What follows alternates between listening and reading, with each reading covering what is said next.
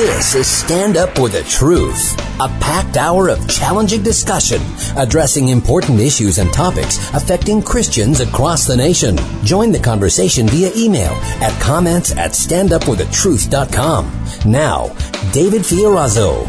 Good morning, brothers and sisters in Christ. Thank you so much for tuning into this edition of Stand Up for the Truth. We are talking today about the right to life, liberty, work, and worship, particularly in the United States of America. I've got a very special guest coming up in a minute. Father in heaven, thank you for allowing us to talk about important subjects, especially your truth, life, human life, and how you value every life, Lord God. Give us your heart for human life, Lord. Let us be truth proclaimers and defenders and help us to fight for every life and help us to spread the word, Lord, and get more people involved in this battle. And also for religious freedom that we take for granted so much in this country. But now I think with our backs up against the wall, Lord, we are seeing you are separating people, really, and we want to be about your business, and I know your business is about truth and life and salvation through Jesus. So help us, Lord, focus on what you want us to do in these days, these crazy times in our country. We trust you in all things, and we pray that you'd guide our conversations today, encourage the hearts that need to be encouraged, and we ask for your strength and your wisdom more and more every day, Lord. In Jesus' name, amen. Well, we are so blessed to have Heather Weininger from Wisconsin Right to Life to talk about some very important issues. I want to get an update from Heather. We've got Jelaine Appling coming up later on in the podcast this morning. So, Heather, welcome back to Stand Up for the Truth. Well, thank you so much for having me. You know, I'm not with you in studio, but I certainly am glad to be with you through the phone. Yes, well, we'll get you in studio next time. I know travel has been kind of restricted, and really it's been flipped upside down since this whole COVID-19 thing took place a couple months ago. But want to just start right off. We haven't talked to you in, it's been several months. And in fact, I talked to Robia Scott a few months ago, got an update from her. She was in the Unplanned movie. What's been going on with Wisconsin Right to Life? Can you give us a little update, some bullet points? Absolutely. Well, we haven't closed our doors. So we are one of those essential businesses where we might not all be in the office together working, but we've been continuing our legislative efforts. We have been working to ensure women who face pregnancies that were unplanned and are in a crisis, that they have the funding that they need to have that apartment they need, fix the car so they can get to their doctor's appointments and their job. And I'll tell you how that's changed quite a bit from years past, maybe a little bit later. But, sure. You know, we're also trying to figure out, how do we still operate and share with those who believe the way we do our message and those women who need to hear from us that there's an alternative to abortion? Now, technology has been on our side for quite some time at Wisconsin Right to Life, and we're using it to our advantage. We know that women go into a Planned Parenthood clinic and they are seeing a video from 123givelife.com that offers them an alternative to abortion. So 123 Give Life? That's it. That's our website where anyone can go. It's always operational. You type in your zip code and you find a pregnancy resource center that's located near you instead of an abortion clinic. Awesome. So how long have you been the executive director there of Wisconsin Right to Life and Veritas Society? It is going on 6 years this summer. Wow. Been here. I know. That goes by fast, huh? It sure does. It sure does. But you know, when you're doing a job that you love, like, you know, you're passionate about it. It's not like you're going to work every day, but it's truly a blessing and a calling for me. Well, we are thankful that we can have you on to speak about this important topic and about events you have coming up. Now, you guys go from city to city. I think I saw you guys in Green Bay. I think the last couple of years you've got your Veritas Society events now, but now you're going virtual, at least for the next couple. I see you have one, of course, well, tonight there's one with Sean Spicer, and then, of course, Eau Claire, June 2nd. Waukesha has been postponed, but can you tell us about what's happening tonight, and can people still get involved? Absolutely. Up until 4 o'clock, people can register online at www.rtl.org under our events. There's a link. And it's our largest fundraiser of the year. Last year, we had 1,500 people join us in Milwaukee for this event. Wow. And it funds all of our education programs throughout the year. So when all of this happened, I kind of talked with our staff and I said, we can't close our doors. We're not closing our doors. We should keep moving forward. Technology is available. Let's do it a virtual event. And Sean Spicer has been amazing with us and working with us on this virtual event. I have to tell you, I've learned a lot about technology and how this works. But the resources are out there. We're looking forward to coming into people's homes, very different than anything we've ever done before. Yeah. But they're going to hear, the great message of the work that we're doing at Wisconsin Right to Life, why their support matters, and how we keep moving forward through these times that we're in. So that's Sean Spicer, and he's going to be speaking. It's the 2020 Education Fund Dinner and Auction tonight. One of the things you do at Wisconsin Right to Life to save precious children is expose the lies of the abortion industry. Let's talk a little bit about that. People still need to hear the facts, Heather, because as you know, the public schools and academia and the liberal media, they're all pretty one-sided. You will not hear the truth from a pro-life perspective and saving lives because they don't value life the way we do. They value, quote, choice. So can we talk about the importance of exposing really what Planned Parenthood does and compare that to women's health or crisis pregnancy centers that are trying to save lives and what you do? Absolutely. And I'll say this, Wisconsin Right to Life has a yearly theme. And this year we went big and bold. Our theme is kill the lies, not the child. Yes. And our whole work right now is to tell people what you're being told by those who believe abortion is the only answer is not true. It's not true that you can't go to college, have an education, and have a baby at the same time. It's not true that that baby growing inside of that woman is just a clump of cells. It's not true that it's better to have an abortion than bring a child into circumstances that, might be difficult. But killing a child is not taking away the problem. And our goal is to walk through these lies, expose them, and offer all the alternatives. And the biggest alternative that we need to continue to tell women who find themselves in a crisis pregnancy is there's something other than Planned Parenthood. There are pregnancy centers throughout the state of Wisconsin who are there to help.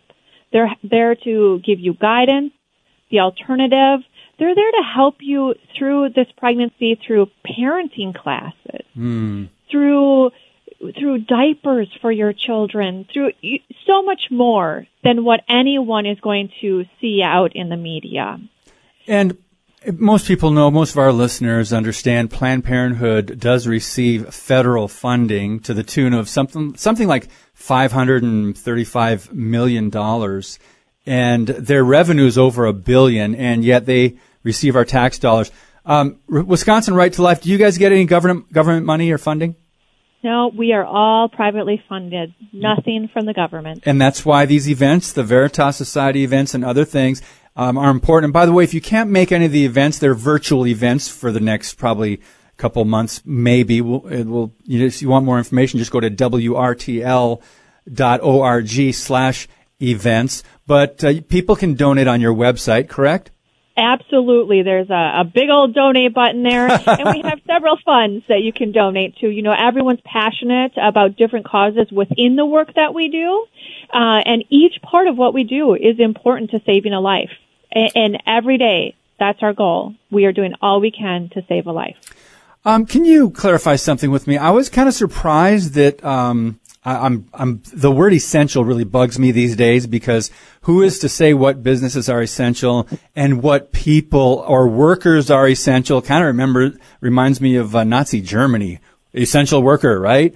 Show me your papers. But the abortion clinics that have been opened, Planned Parenthood, it's just amazing to me that churches are closed, but abortion clinics are open.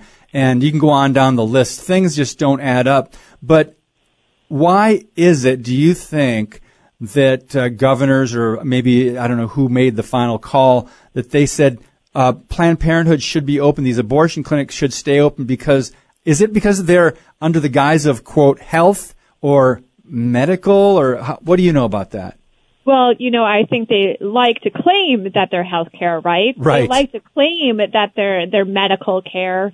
But I think there's a couple of things, and this is the reality. At DHS, where these decisions and mandates are coming from, you have Nicole Sapphire working there, who used to work at Planned Parenthood. Oh, wonderful. So, she's third in command at that particular office. And certainly, Governor Evers has always been a fan, right, of abortion. Yep. That's not a secret. Planned Parenthood certainly heavily invests in his campaign and others. So I don't think they even blink in their essential list and say, oh gosh, maybe Planned Parenthood and abortion facilities, maybe we should close those, because are they using this protective equipment?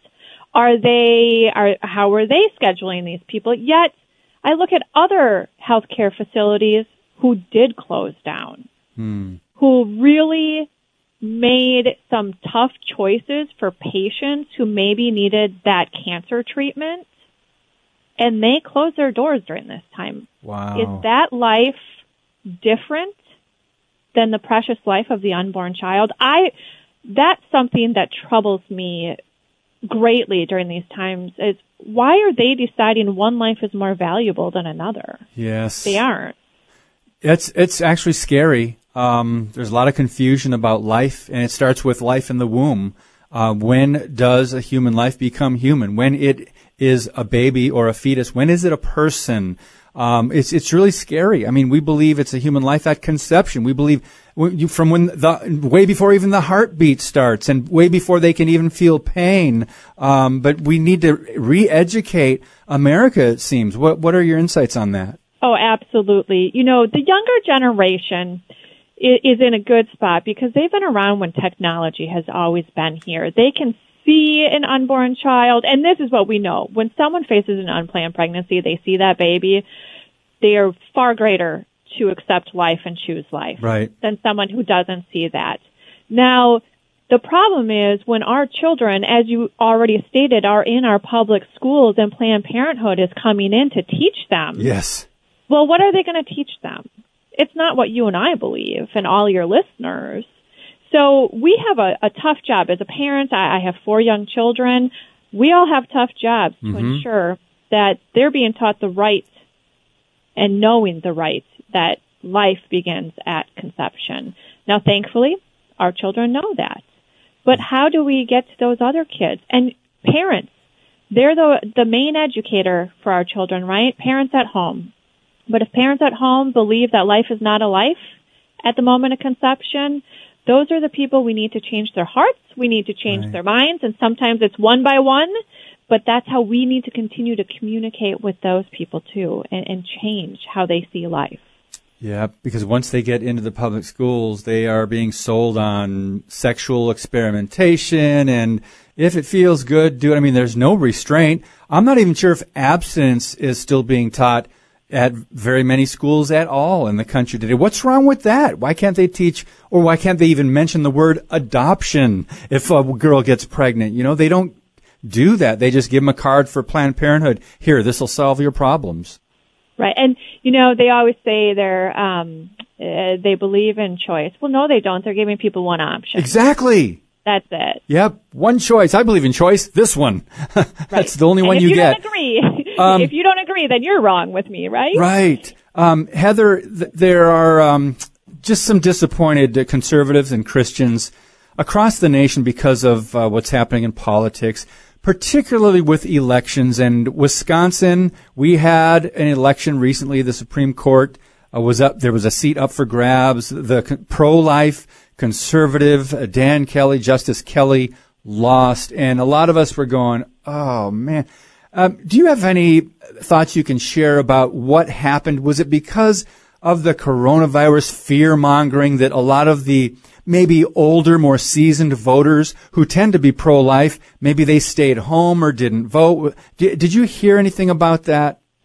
So we didn't hear too much about that, but I do think, number one, we had one strike against us already, and that's because it was the Democrats obviously were working for their primary preference during that time. Now, even though they had their known candidate already before it happened, I think what happened is, sometimes we just aren't energized enough to realize what's at stake. Right, exactly.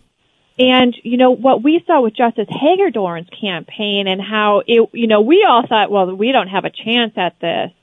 And then it completely turned around. We won.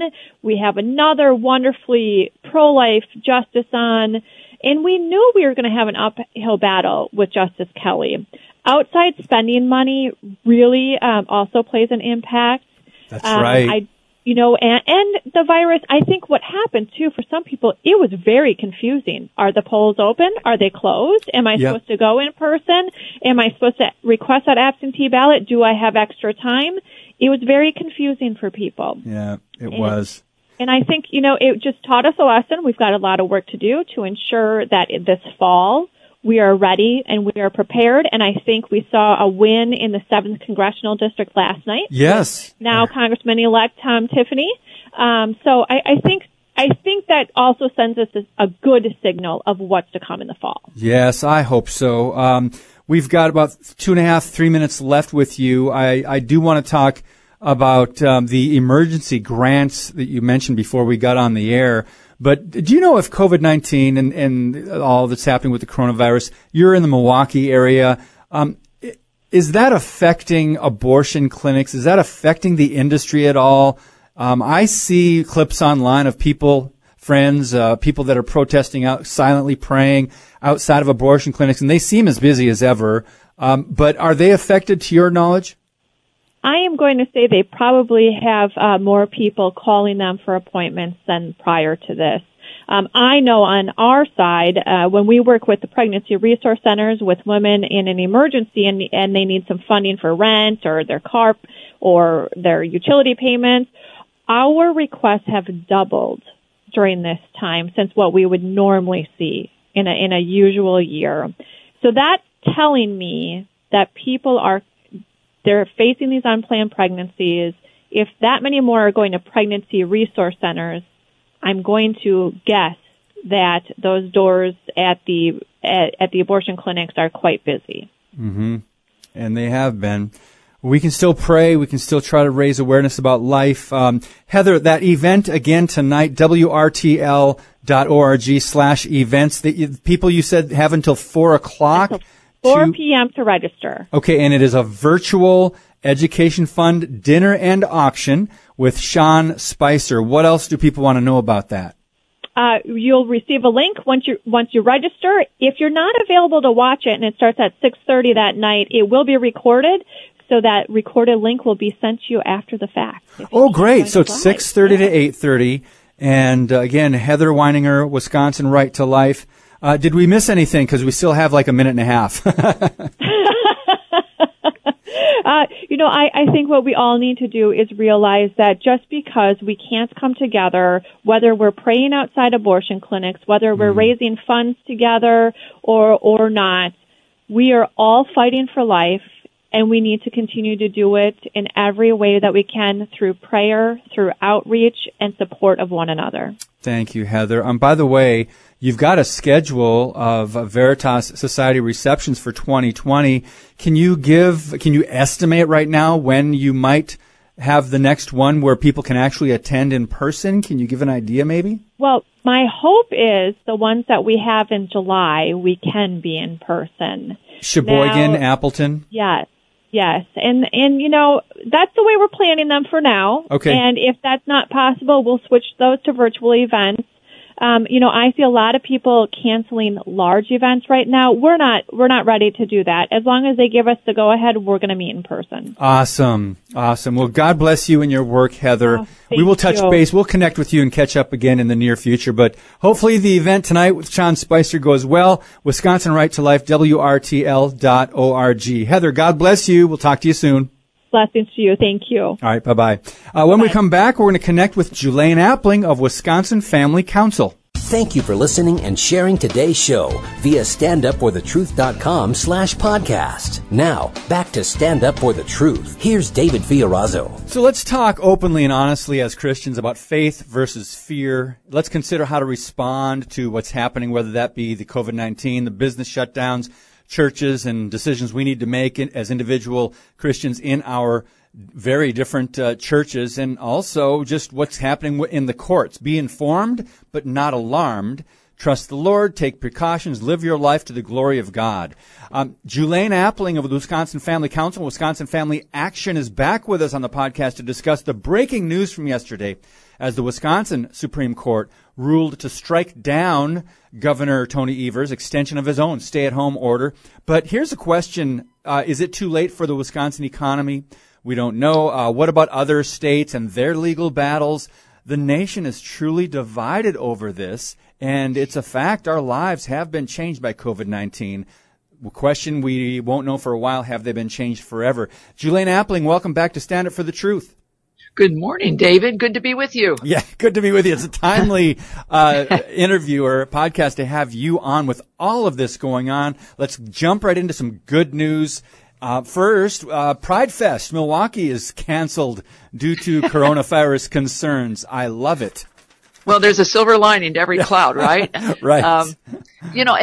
I suspected this kind of thing might happen, to be honest, David, in compliance with orders if necessary, or just because people think it's prudent to do this. And so you're going to see, I suspect, most of the Pride Fest celebrations in Milwaukee and Madison and all across the state probably shut down. And that is a good byproduct. It's unfortunate that in this kind of broad brush stroke that we have on the orders, everybody gets caught up in it, because while Pride Fest goes away, so do a lot of other really good things. Yeah, that's true. That we have. But you know what? Anytime that the homosexual lifestyle, the transgender push, I'm going to call it what I would because this is what God says. It's sinful lifestyle. All right.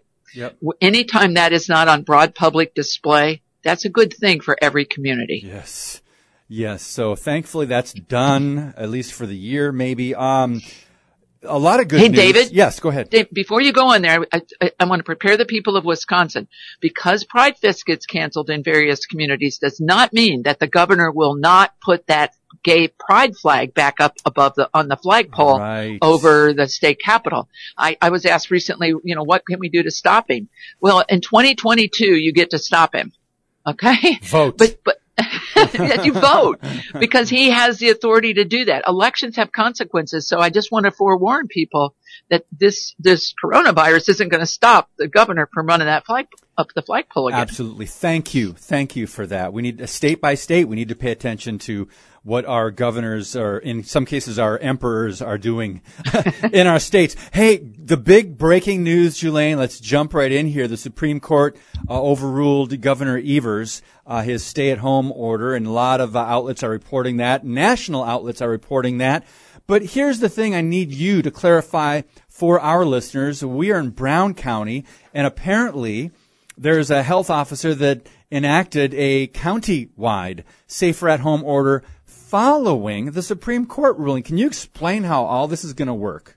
Well, I'm going to do my best. And full disclaimer, David, you know it. I'm not an attorney. I work with attorneys a lot. And immediately after the Supreme Court decision was released yesterday around 5:00, I'm doing emails and exchanges with our attorneys who are constitutional experts, trying to get a handle on exactly what this order and this opinion meant. They did, as you said, on a 4-3 vote. That is making national news, as you pointed out, David. They said that Governor Evers, through his designated Secretary of Department of Health Services here in Wisconsin, They do not have the authority to basically shut down the state through an emergency order issued by the Secretary of the Department. And so immediately after that opinion was rendered, well, shortly thereafter, within 2 hours anyway, up popped Dane County with a full list of stay-at-home orders. So I'm immediately asking the attorneys, can they do this? Mm-hmm. Well, apparently there is some authority given to county health departments to do certain things when there is a public health crisis. And so the attorney said, yes, they can. Now, it is what I was told was they cannot just replicate or duplicate the emergency order 28 that the court struck down. So, I think what's happened, David, is look, when the governor and Secretary Palm did the extension of this order, emergency order 28, they knew good and well it was going to be challenged in court. And then if it went to the Supreme Court, they were DOA because that's how that court is comprised. And so they have all had contingency plans. And I suspect all the counties had planned for this and had put in place, okay, here's what we believe in our county is appropriate. Because the second county that popped up was your county, Brown County. They were prepared. And to be honest with you, David, I would be shocked if all 70 other counties don't do the same thing. Now, here's what I hope. I hope counties like where I live, in Jefferson County, where we have much, much lower numbers than you do in Brown County or in Milwaukee or Dane County, for instance. Mm-hmm. I hope that our orders coming out of the county health department looks very different from what Brown County's does. And I'm not saying I agree with Brown County's. Don't get me wrong. I'm just saying there is authority there to do some kind of rules, orders, regulations, that will impact businesses and churches and, life. And so what we won't know for sure is the extent of those orders. How far can they go legally? Right. I'm guessing that we're going to see a series of lawsuits. Oh boy. One thing, here's another thing to cloudy this up a little bit. I am frustrated because if what the Supreme Court decided in a 4-3 decision that Emperor Evers' order was, quote, invalid and therefore unenforceable, it was being enforced up until the court decided. Isn't that frustrating to anybody else but me? Well, it's very frustrating. And I found it frustrating that knowing the urgency of all of this and the timeline that was in front of us, that the court had oral arguments a week ago this past Tuesday, and it was a week and a day before we got the final decision. Now, when I saw how many opinions were written as a part of that total decision, David, it made sense. You had the majority opinion. You had a concurring opinion from the Chief Justice who authored the main opinion. You had concurring opinions from Rebecca Bradley. You had a concurring opinion from Dan Kelly. You had dissenting opinions from 2 other justices. And so there was 165 pages of legal writing done. That doesn't happen overnight. And I think that was part of the delay for everybody to sort through who was going to dissent and, where everybody was going to land. Yeah. And so, but we have it. And I do want to point out to the people that are listening, there was some question about whether or not the order would be allowed to stay in place through May 20th, a week from yesterday. And that is not true. The orders, the decision said basically effective immediately, emergency order 28 was no longer in place. That's why you had businesses and taverns and bars and restaurants and stuff opening immediately. Yeah. Immediately. Yes. Immediately. I don't blame them. In the Washington Examiner, which, let's clarify, I encourage people to read the Washington Examiner, the Washington Times. Stay away from the Washington Compost. If Evers and Republicans can't work out a replacement plan, it says individual counties could implement their own regulations in response to this. And that's what we're seeing happening, that's what's creating some confusion county to county. Julaine, our economy has taken a massive hit. Wisconsin is not as bad as some states like Illinois that wants the federal bailout. But there's a song back when I was growing up in the 70s, Kansas put out called Point of No Return. Is our economy teetering? Are we at that point? What's your speculation on that? Well, I want to point out something before I directly address that, David. Mm-hmm. There is a bill being considered that is modeled after what Wisconsin Manufacturers and Commerce has put out as a viable plan. And that would be that, for instance, in Brown County, their businesses and churches would go through a rating system periodically that would self-administer, and they would be considered moderate risk, substantial risk, or minimal, moderate, or substantial risk. And they would have certain things that they could do within each of those parameters. Now, that's what the legislature will be considering, I believe, as early as next week, maybe even yet this week. And that will probably go to the governor. Now, that is all coming from the state's leading business group, if you will, because that business group is very concerned about the point of no return. Yeah. Okay. And their whole idea was, look, Milwaukee County is not Jefferson, is not Brown, is not Vilas, is, in Florence or wherever. Every county is a little bit different, and businesses are different within those counties, and businesses should be able to figure it out and operate within a certain parameter, but not be shut down indefinitely. Mm-hmm. I don't think we've reached the point of no return in general here, David. Mm-hmm. I think there are some businesses that will not be able to bounce back. Yeah. I think they've been shuttered too long. I get concerned about, for instance, restaurants that haven't figured out how to do curbside service, or pickup or delivery or something. Look, not every restaurant was set up to do that. I get concerned about other types of businesses like, maybe small gift shops and some things, especially in our tourist industry areas, maybe being closed for 2 months. And no online presence, because not every business is geared for that either. Yeah. Maybe they've gone too far. I hope not. I know that they're telling me that we have spent our rainy day fund here in Wisconsin that we had worked so hard under the Walker administration, to start banking money. So it's time to open Wisconsin for business again in a responsible way. But don't you think, David, that most businesses and churches are very well equipped to say, I think we can do business safely by doing this, that, or the other thing. I don't think anybody's interested in being part of spreading the virus or taking unnecessary risk. But I think we have good, smart, creative people out there in Wisconsin who can do this. Right. We can use wisdom and caution. The elderly and immune compromised could still, remain at home or whatever they decide. We can follow social distancing guidelines. We can go to church. We need to come together. We're adults, not children. Julaine, there's two questions. It's like two sides of this coin. The left seems to be asking, we can't, or what if we open too soon? And the right, I guess, or some people are saying, what if we reopen the economy too late? So there's a good article at American Thinker I'm going to put in today's podcast notes, but I would love your thoughts on that. Hindsight probably is going to be 20/20 on this, right?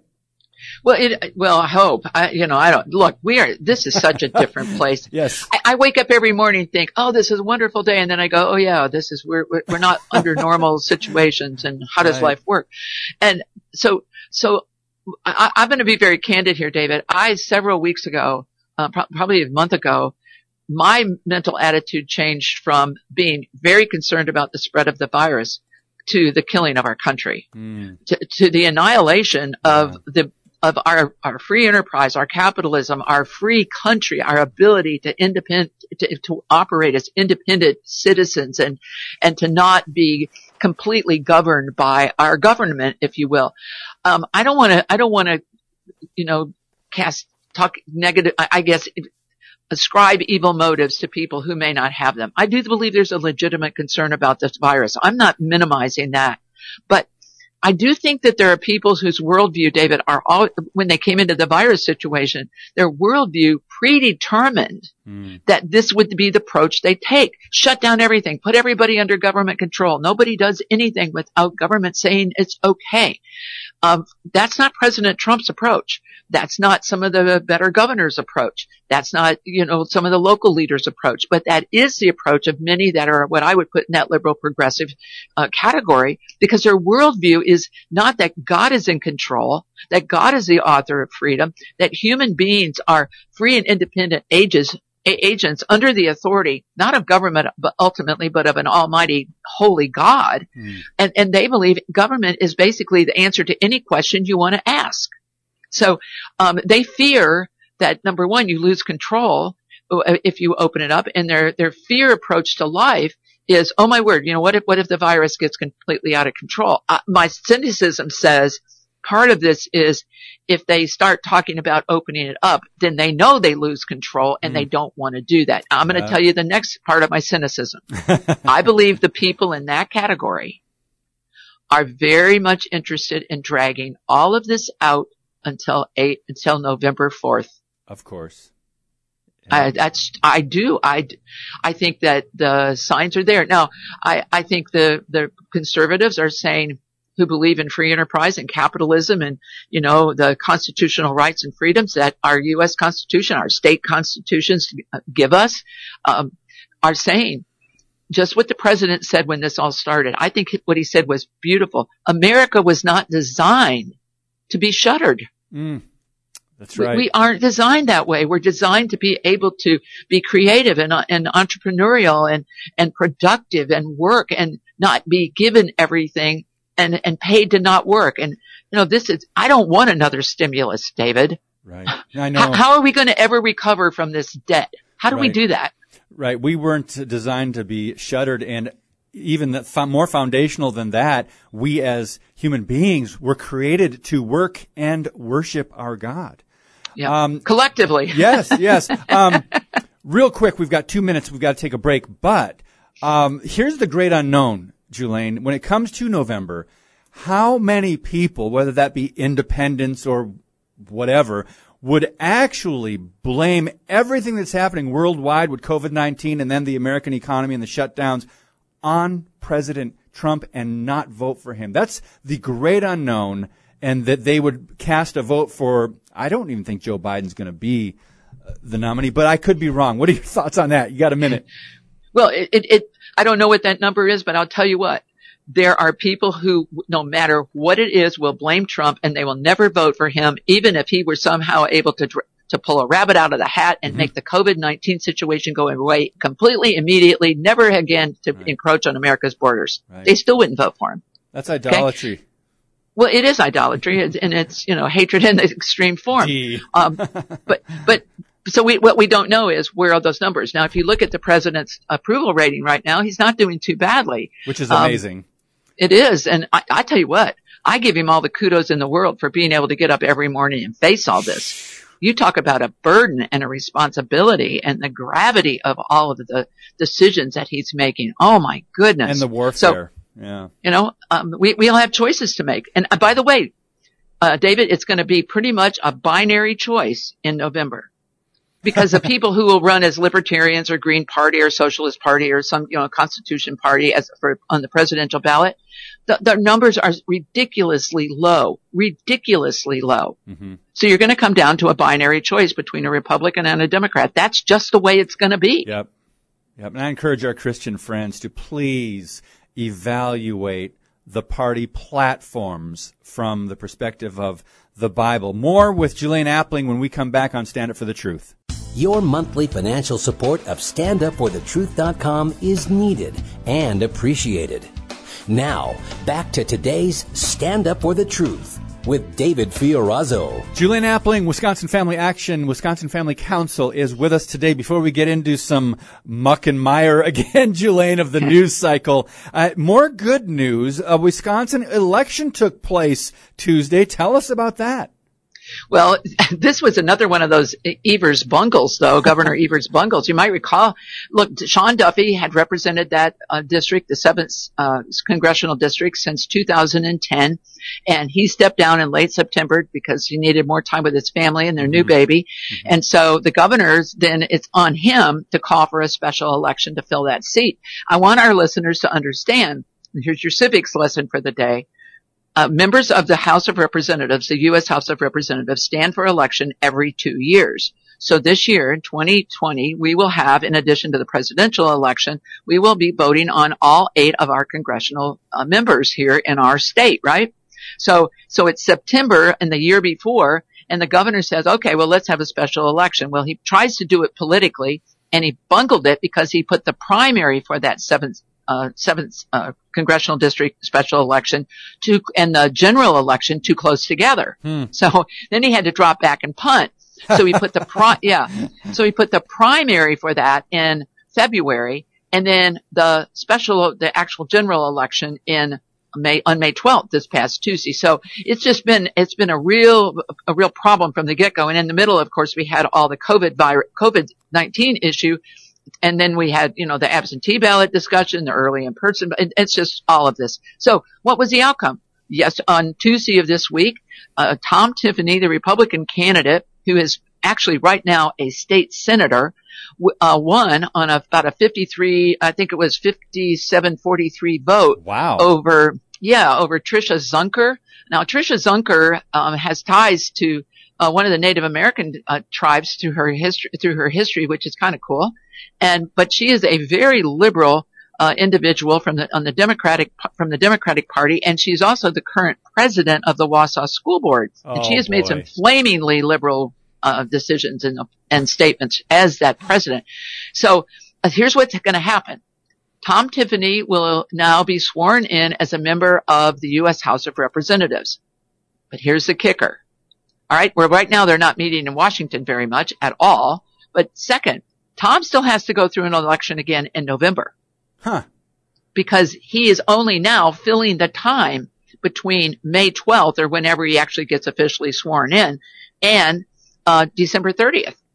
Wow. All right. So in order to serve a full 2-year term, he is now required to stand for election in November, just as if he had been serving for the whole 2 years. So he's got to stay in campaign and election mode constantly. Well, he's got some momentum now. Yep. Hey, look, Tom Tiffany's been a good senator. He's been good on pro-life issues. He's been good on family issues. He's a business owner up in that area and a good family man. And so I anticipate that Tom will be a very good member of Congress for his constituents there in the 7th congressional district, as well as all of Wisconsin citizens. Okay, Jelaine, next topic real quick. We're going out to Washington State and things that are happening state to state, turning neighbor against neighbor, allowing anonymous complaints to be weaponized as the basis for harassment by code enforcement officers. Governor Inslee, I love how Heidi St. John, she always says, Emperor Inslee, his informant army, they have a snitch list. But then I thought, okay, that's Washington, right? Liberal Washington. And then I go, I see this article, State of Wisconsin Government Jobs Announcement. Wisconsin Department of Health Services, Division of Public Health, DPH, is recruiting a large team of contact tracers to assist in tracking. And this is here, friends, in the Midwest. Jelaine, your thoughts on these stories? Well, look, actually Dane County and the city of Madison, immediately after all this COVID stuff started happening, they actually had a spot on their website, David, to report people? Encouraging people to report friends and neighbors and business owners and organizations who the person viewing them thought they were in violation of the orders. So, they got so much guff on it, they took it down. But the governor is now advertising. And I want to stop there because you pointed out something I think we need to make sure our listeners understand. According to Wisconsin law, the governor has vested the Department of Health Services in our state as the primary agency for administering the orders, if you will, and even issuing orders. And so all the departments and things underneath that Department of Health Services have this authority. And so the governor, through his, delegates there. And because look, these are unelected people, but they are appointed by someone who's elected, the governor. All right. Elections have consequences, folks, but they're now advertising. Well, I'm going to tell you what one of our staff members said. She said they're hiring snitches. Yeah. But that's what they're doing. They're putting, well, they are, and they're putting it under in the context of these contact tracers. And I'm not sure people understand that, David, but if I came down with COVID, all right, and I got reported into the system, which of course you would be, then they would come and talk to me and find out all the people that I've had any contact with over a certain period of time. They would go and find all those people and all the people they've had contact with, and on and on and on. They're paying $20 an hour here in Wisconsin to do that. Wow. So, this is let's not miss this. This is another element of control. And how far do we let it go? Where does the fear factor become so big that it results in the violation of our constitutional rights and freedoms? They do not have carte blanche to invade all of our privacy, and to capture everything about us. I personally think that we're on that very close edge there. Yes. You don't, those things. In fact, there's another court case that's out there before our Supreme Court right now here in Wisconsin that's about religious freedom. And that's really the two individuals who brought it said, and through their attorneys said, look, the founders wrote the Constitution to make sure it could manage crises and emergencies, not to be set aside in a crisis and an emergency. Julaine, 5 more minutes. I've been very disappointed in our part of the state here in the Green Bay, Fox Cities area of the local media reporting on all things COVID-19. One example, I mean, I get this email update every day from one of the local channels. I don't want to put one on the spot because I think they're all doing below average job of reporting on this. And it just seems like they're sensationalizing, stoking the fears. Here's one example that just came out Tuesday. Pulaski Assisted Living Facility, that's in Wisconsin, describes response to COVID-19 outbreak. It says the facility had its first confirmed case, because we know in New York, New Jersey, Massachusetts, 52% of the deaths from COVID-19 are in nursing homes, which is horrific. But anyway, Pulaski, Wisconsin had its first confirmed case. It put its emergency protocol in place. The virus spread to other residents and the staff. This led to Country Villa contacting local medical staffing agencies as well as state officials. It was difficult to find enough workers because of the general shortage of qualified people, and eventually, it says, the facility was able to find enough workers to double the usual amount of staff. I'm thinking, is this like New York City? And then the very last line of the article, Julaine, it says, he did not say how many total cases Country Villa had. So there's no numbers, there's no names, there's no data in this article, but yet they put this out there, and this is a Green Bay news station. What is it like in your part of the state? I know you're Madison area, which is probably awful as well. Well, it's similar. These are people who are capitalizing on the fear factor. And quite honestly, David, I know it's somebody who works in the media all the time. Ugh. This is not surprising or shocking to us. No, but this is where they've been going. It's very sad, and it is hurting rather than helping. Mm-hmm. Good people are on both sides of this issue. Let's be honest. There are people who say that are good, solid Christians who, David, you and I would have wonderful fellowship with, right? Mm-hmm. But they are fearful. Yeah. And they think the state should remain closed. There are other people on the other side. When the journalists come out, regardless of the medium, and they try to use the fear factor to make people want to stay more subjugated to government, we have a problem. And when they don't support it with facts and they do shoddy journalism, they hurt their profession, but more importantly, they hurt the general public by not giving them accurate information that lets them make responsible decisions. It's a disservice to the American people when the media does not do their job. Anyway, the principles. That's why you have a president that calls it fake news. Yeah. And that's why there's a whole movement, because of that. Now the Supreme Court is hearing arguments, or actually heard arguments yesterday in a case that could affect the outcome of the 2020 election and all future presidential elections. At the heart of the case, the Electoral College. Jelaine, we've got 2.5 minutes roughly for you to give us just your thoughts on this case. Sure. Let me say, first of all, I think the Electoral College, as it was conceived by our founders, is brilliant. It makes sure that small states, large states, all have some say in determining who is going to be the president of the United States. And we do away with it and tweak it and all that to our peril.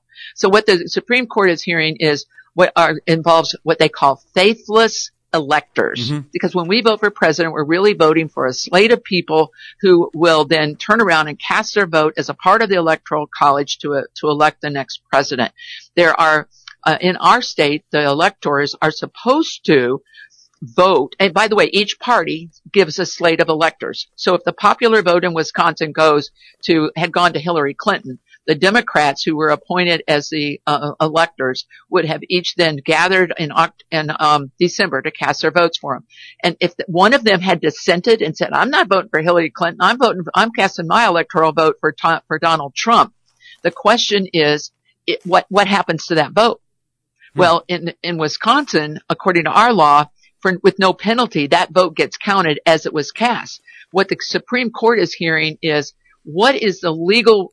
How do you handle people who depart from what is expected? All right. So if you have, in our state, we have 10 electoral votes. We have 8 congressional districts and 2 senators, and that's how we get our electoral votes. We have 10 of them. So we have 10 people, 10 Republicans, 10 Democrats who are ready to go. And if 8 of the Republicans, let's say, decide, okay, we're gonna give our votes to Donald Trump because he won the popular vote in 2016, and 2 said, "Oh no, I'm not doing that. I'm casting mine for whoever," is that legal? Can that actually happen? Mm-hmm. Because think about how that could go and how that could affect the Electoral College if you don't have some standards there. Right.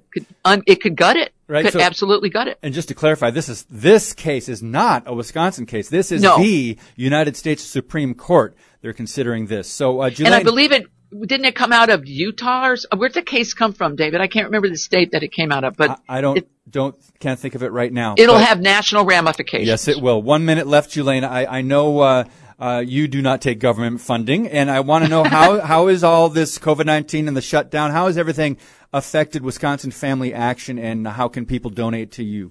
Well, thank you, David, for that. We're, by God's grace, we're still here. We're able to continue our work, albeit it's a little bit different because we're working more from home than in the office, of course. And, we know that a lot of our donors are going to be affected by this. So, we're praying that God in His mercy and grace will continue to meet our needs. And if people are interested in partnering with us so we can continue to protect and strengthen and preserve marriage, family, life, and liberty, religious liberty in particular, they can jump on our website at wifamilyaction.org or give us a call at 888-378-7395. Thank you, Jelaine Appling. We'll talk to you again soon. God bless you. Stay healthy, and we'll talk hopefully in the near future.